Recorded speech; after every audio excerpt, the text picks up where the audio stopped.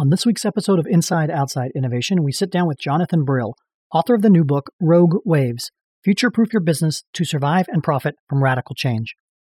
Jonathan and I discuss the coming rogue waves of change and how to prepare your company for resilient growth, innovation, and decision-making under uncertainty.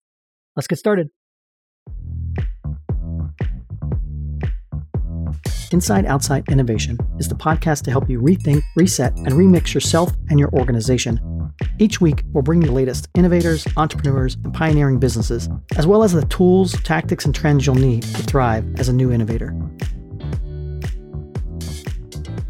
Welcome to another episode of Inside Outside Innovation. I'm your host, Brian Ardinger, and as always, we have another amazing guest. Today, we have Jonathan Brill. He is the author of the new book, Rogue Waves, Future-Proof Your Business to Survive and Profit from Radical Change. Welcome to the show, Jonathan. Thanks. It's a pleasure to be here. Well, I'm excited to have you on the show to, quite frankly, learn about what you've seen over your amazing career when it comes to innovation. To give the audience some context, you were a senior leader and global futurist at Hewlett-Packard, creative director at Frog Design. You've probably helped create over 300 plus products in the innovation firms that you've worked in. And you've been a contributor to TED and Singularity University and Forbes and Harvard Business Review, and the list goes on and on. And now you've got a new book coming out. So I really wanted to dive right into it. The title of the book is called Rogue Waves. So let's start there. What is a rogue wave and why should companies start preparing for them? So in the deep ocean, literally out of nowhere, the snap of a finger, 120-foot wave can pop up and sink, a 600-foot ship. We used to not think these things were real. We thought they were kind of sailor's tales, but it turns out that as we're having better tracking and satellites and whatnot, that these things are happening every day. In a major storm, one of these things might pop up about every 8 or 10 hours. So the issue isn't that rogue waves are rare, it's that the world is large. And to use that metaphor, and in many ways the same types of mathematics apply, we're moving faster as a society. We're becoming more connected as a society. The reason, and so more freak occurrences will occur. And when they do, you'll see more contagion. You'll see more movement between those occurrences. And so when you think about business, when you think about something like COVID, right? Why did COVID happen? And SARS was a pandemic. It didn't scale in the same way. MERS was a pandemic. It didn't scale in the same way. Lots of reasons. But I would argue that the biggest was we've put a population the size of Los Angeles into the wilderness and outside of Wuhan. So we increased density, but we did that at the scale of literally the population of the United States and China over the last 20 years or so. Mm-hmm. Connected them by 16 high-speed rails. Since 2010, we've increased travel out of China by 10 times, making China the largest spender on tourism in the world, literally coming from out of nowhere.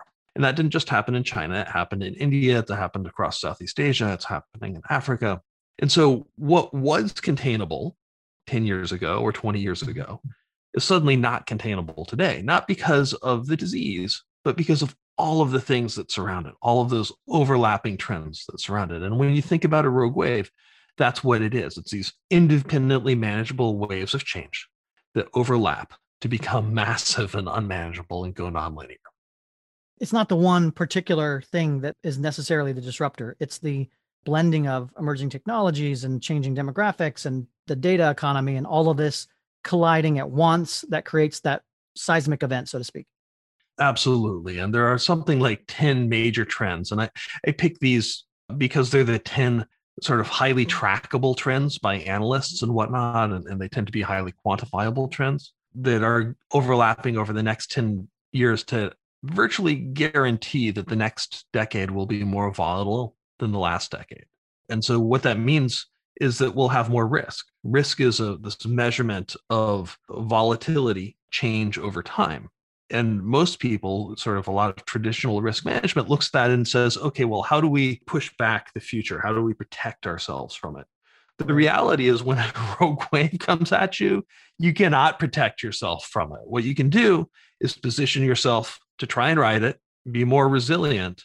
And if you're more resilient, take advantage while your competitors are trying to recover from being capsized. That's a radically different way of looking at the future, looking at the world than business schools have been teaching us for the last 30 or 40 years. They kind of assume that even though a new competitor might disrupt you, a new technology might disrupt you, that the rules, the playing field, the game board will stay the same. And that's simply not true anymore. Do you think companies are getting it, so to speak? I mean, obviously, COVID was a major factor, I think, for most individuals and companies alike, where I think we've been talking about change and disruption. You can see, examples throughout the ages about this, but rarely did it hit everybody at the same time. So are you seeing companies being able to fundamentally grasp that this type of change is here? And are they getting better or worse when it comes to navigating this type of change? So within that question, there are so many other questions, right? At the board level, is there an awareness that we need to focus on resilience? Yes, the number of percentage of meeting topics on agendas that are focused on resilience has gone through the roof. The number of topics that have focused on innovation and other things has also dropped through the roof. And so I don't know that at the investor level, at the board level, we yet understand that resilience and growth are intertwined issues. You can't focus on one without the other. It's a balance, because if you don't have that resilience, if you don't know where to position yourself, it doesn't matter that you're better, you're faster, that you have a life jacket, right? Like, you're still out at sea. So tell me about this book. How did it come about and what's in it for the readers? I spent the last several years at HP as their global futurist, and a lot of our study was looking at long-term change. What could happen? What risks did we think were static risks, like 100-year pandemics, that were actually dynamic risks? And so if you are in that community of people who look at these things, pandemics were becoming more and more and more likely over time. And yet most of us, most of our leaders, 8 of the 10 largest companies in the United States, failed to identify pandemics as a risk in their SEC risk filings. So we were in denial as an economy about what was happening. A lot of my job at HP was also to figure out, okay, well, if the world is changing, what are the new opportunities? Not just what are the risks and how do we become resilient, but how do we turn those into new opportunities? And one of the things our group focused on was, how do we deal with disease diagnostics? Because we know that the population's getting older. We know that something like a pandemic could rapidly accelerate this type of work. And I actually just published an HBR article about how to balance that kind of resilience and growth that we experienced at HP over the last year.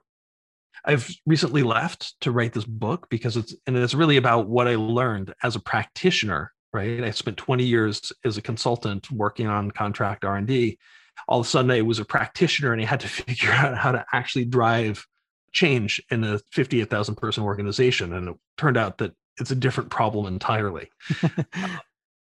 And so this book was really about, how do you blend that world, the knowledge of the consultant versus the reality of the practitioner, and what are the simple steps that you can take? And there are really 3, and I call them the ABCs of resilient growth. First, you need to increase your awareness as an organization that the world outside is changing. And you need to think about the range of ways it could impact you. It's really easy to look at the world and say, okay, our technologies have to change, or our workforce has to change, or whatever. What we discovered over the last year is actually that all has to change at the same time a lot of times, right? These things overlap to become unmanageable rogue ways of change. So you need to create awareness, not just of what the changes are, but what would happen if they overlapped. On that front, is it something where you can't manage it incrementally? It is something where you have to transformationally change these things to actually be able to keep up? Or are there opportunities to do a more incremental approach to this? I think there are 2 answers to that. Yes, there are opportunities to do an incremental approach, and that's the only way that works. You can't change your culture overnight, and you can't change all of your processes overnight. And by the way, if you do that, there's a better than even chance that you'll sink yourself.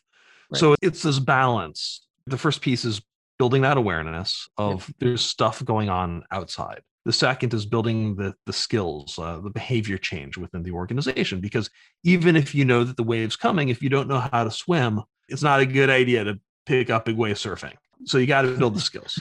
And then the third is the culture, right? You have to, I don't believe that you can really change corporate DNA. I think that's consultant speak. But I do believe that you can change the RNA. When you think about DNA, this is the deep code that causes life, that allows life to build itself. But RNA is the code that controls the types of proteins that you use to regulate your body. That RNA can actually be changed relatively quickly. If you take a look at an octopus, for instance, or an encephalopod like a squid, a cuttlefish, they can change 60% of their RNA in a lifetime. And companies do it all the time. You change your processes, you change your hard incentives, right? And bonuses, bonus structure and whatnot, and you change your soft incentives, right? Who do you encourage? Who gets ahead? Those kinds of things. So you can change that stuff pretty much overnight, but the change is incremental, right? The company has to catch up to the reality that you're serious and that you're going to sustain the change over time. And that's the real challenge. I see a lot of these sort of change efforts. I read the other day in Harvard Business Review that 70% of change efforts fail. And so there, I think, are two things there, right? One is, do they fail, or do people just not keep at them long enough? Do the leaders not convince their population that they're serious? And I think there are kind of like four phases in corporate change of any type, but certainly in becoming what I call a resilient growth organization, right? The first is you come and you say the future is going to be different, the sky's falling, whatever your story is. And everybody looks at you like you're insane. But you get a few early adopters. The second is that people start saying, well, actually, you're not the legitimate person to make that argument. I am. Your argument's dumb. My argument's better. Turns out that's actually a win. And as a manager, if you're asking people to be change agents, you need to recognize, when that shift occurs, and that's actually the big win.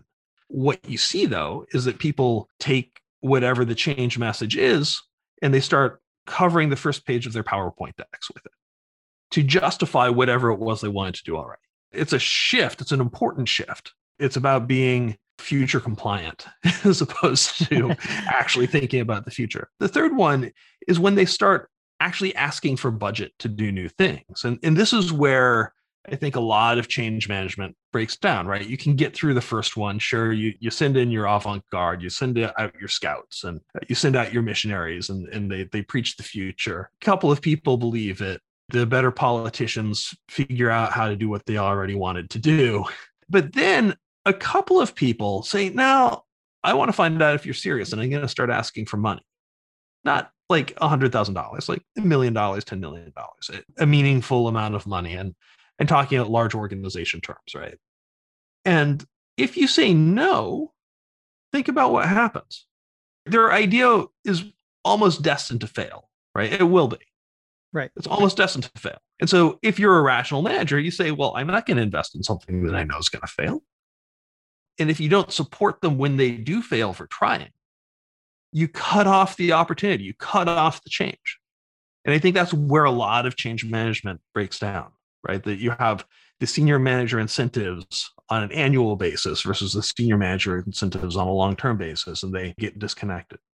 And then the third piece is when your senior managers start looking at this as a process and saying, okay, we're going to embed this in the process. We're going to take whatever the change is, in this case, becoming a resilient growth organization, and we're going to have it be part of our annual decision-making process, or budget process, and we're going to set a minimum that we spend on this thing.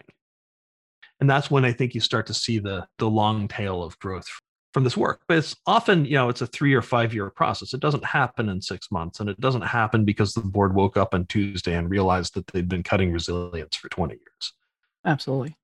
On that, you've seen and worked with a lot of different companies and have seen this progression. Where are the biggest struggles or obstacles that companies are facing going through that? Are most of them dying at that stage 1, stage 2, stage 3, or is it a combination, or what are the things that people should be preparing for as they go along this journey?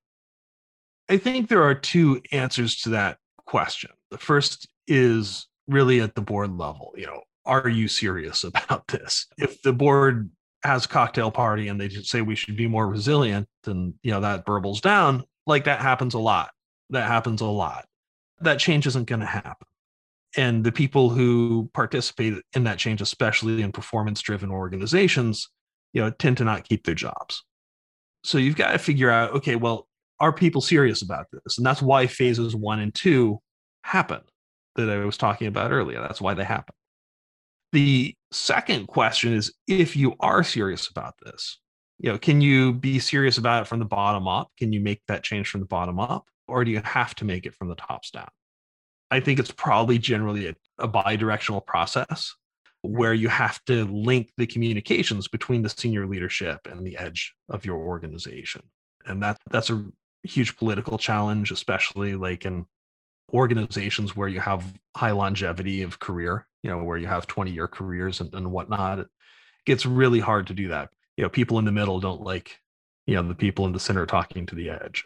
You got to break through that. And I think that's one of the real places where the issue breaks down. And I think the third, and this is really important, and I think this is why I wrote the book, or one of the main reasons, is that if you have somebody, if you're headquartered in Indonesia and you have somebody who sees a rogue wave on the horizon in Mozambique, right? That person in Mozambique probably, even if they can talk to the CEO, probably doesn't have the skills, the language, the context to communicate. They're just going to sound crazy. And we've all been in that conversation, right? We've all been in that conversation. And so the key thing is you also need to increase the executive judgment, executive communication skills far lower in your organization if you want to have an innovative organization. You can't trust people to innovate if they don't understand the context, and they don't understand how to take risks as opposed to just manage them. And maybe that comes back to some of that, like you were talking, one of the first themes is awareness. And it's not just awareness at the board level or at the CEO level. It's awareness across the organization that these risks are happening and exist. And what can you do to both understand them as well as then do some behavior or cultural things around it to actually execute or take advantage of that. On that awareness front, are there things that you've seen that can help companies think outside their industry and see what's going on and explore in areas that they don't typically explore, whether it's technology or human resources or whatever? Right. So in a pre-COVID world, one of the things that I did was I'd bring teams who'd been in Europe and the US their entire careers, high potential leaders or whatever, and I'd bring them to China. And this is one of these things where if you're an American and you try and explain the Grand Canyon to a European, they just don't get it. If you're an American and you haven't been to Beijing or Shenzhen or Shanghai, you just don't get it.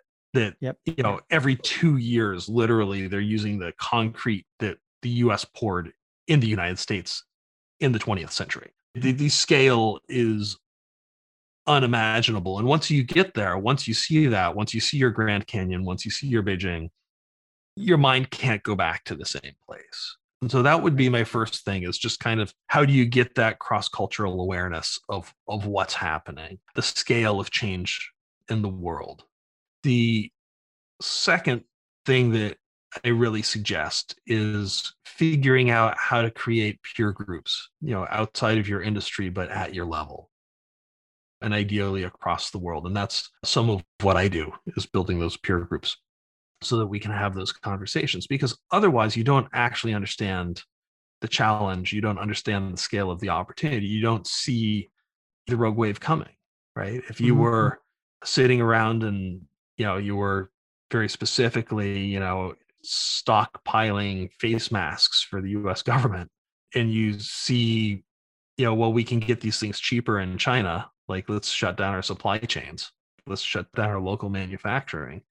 That all makes sense, right? Because it's a price performance issue. Like, all the incentives are there to do that, until you look at the bigger picture. Risk is changing. Everyone's going to need all of this stuff all at once. And we're going to need it when we need it on a sustained basis. And by the way, it's super cheap, right? Like, there's which is the entire problem, right? There's no margin in this. It's so cheap. There's no margin in this. It totally makes sense as a middle manager that you'd say, let's get rid of that thing. But as a senior manager, as a senior leader, you need to say, okay, that doesn't make any economic sense today, but in the long term, we're going to have an inevitable need. So how far out in the future do you think companies should be preparing or looking to, or does it depend on the rogue wave that you're looking at? How far out should you be preparing and looking are interesting. They're two different questions. What I really am interested in is that there's a range of possible futures. There isn't one. The closer you get to that future, the more the range shrinks. So the farther out you're looking, the broader the range should be, obviously. But the goal isn't necessarily to look at 7 years out or 10 years out or 3 years out or 1 year out. It's to figure out, am I prepared for the types of threats and opportunities I'm likely to see? And so I think about this as kind of like, what are the financial, operational, external, and strategic aspects of my corporation, of my organization? And what types of waves would impact it? What types of challenges or opportunities might I see? And the same thing applies to customers, by the way. Could a static threat, a 100-year disease, suddenly become a dynamic threat? Right? We're starting to see these more often. Could a symmetric threat, it's going to impact everybody the same, become an asymmetric threat? So you take a look at Toyota and their investment in semiconductors after the Daiichi nuclear explosion in 2011. They looked at, we had an asymmetric thing happen to us. All those American manufacturers, they didn't get hit by this nuclear meltdown, but we did. What would happen when the next thing happened? And how could we move that from a situation where we get hit and no one else does to we survive and everyone else gets hit? So how do you shift between symmetric and asymmetric threats? And the result of that is in 2016, when there was an earthquake in Taiwan, China had a 6-month supply of chips and they kept operating just fine. Everyone else got hit. This past year, same thing happened. How do you move things from synchronous to asynchronous threats, or the other way around? So how do you move them from things that hit everybody at the same time to things that hit people at different times? Because, often all you really need is enough buffer. All you need is enough time to respond. And then the other is to think about which issues are temporary and which ones are permanent.